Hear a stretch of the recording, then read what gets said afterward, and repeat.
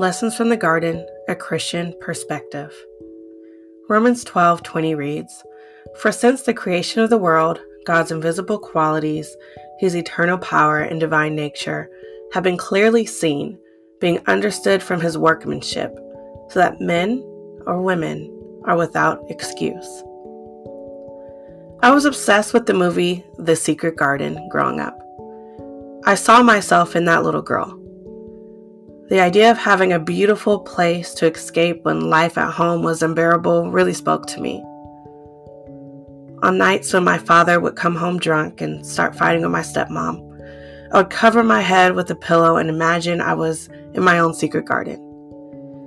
In my mind, my garden had high, lush green hedges that lined maze-like paths.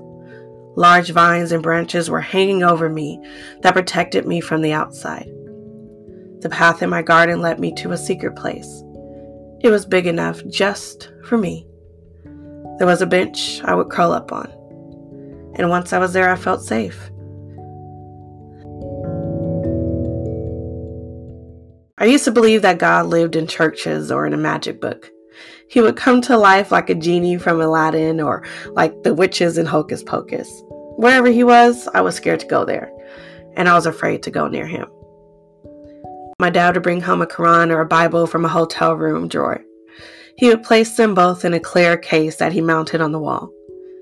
I was terrified every time I walked past those things. So to me, God was distant, mean maybe, definitely to be feared.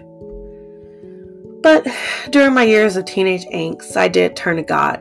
And to be honest, it was out of desperation because I had nothing left. He was my last resort. I was invited to Bible studies with high school girls from a local church. They spoke about God like an actual human being. To him, he was their best friend, a perfect father, and their overall safe place. And when I actually decided to read the Bible, and as they were teaching me, I saw a very different picture of God than I had configured in my mind. The God I read about in the Bible was a creator of everything beautiful. He created the trees and the vines that I found refuge in as a little girl. He made the flowers that I marveled at. He created the grassy hills that I loved to roll down on. He created the soil that as a little girl I loved digging in to look for what I called roly-polies.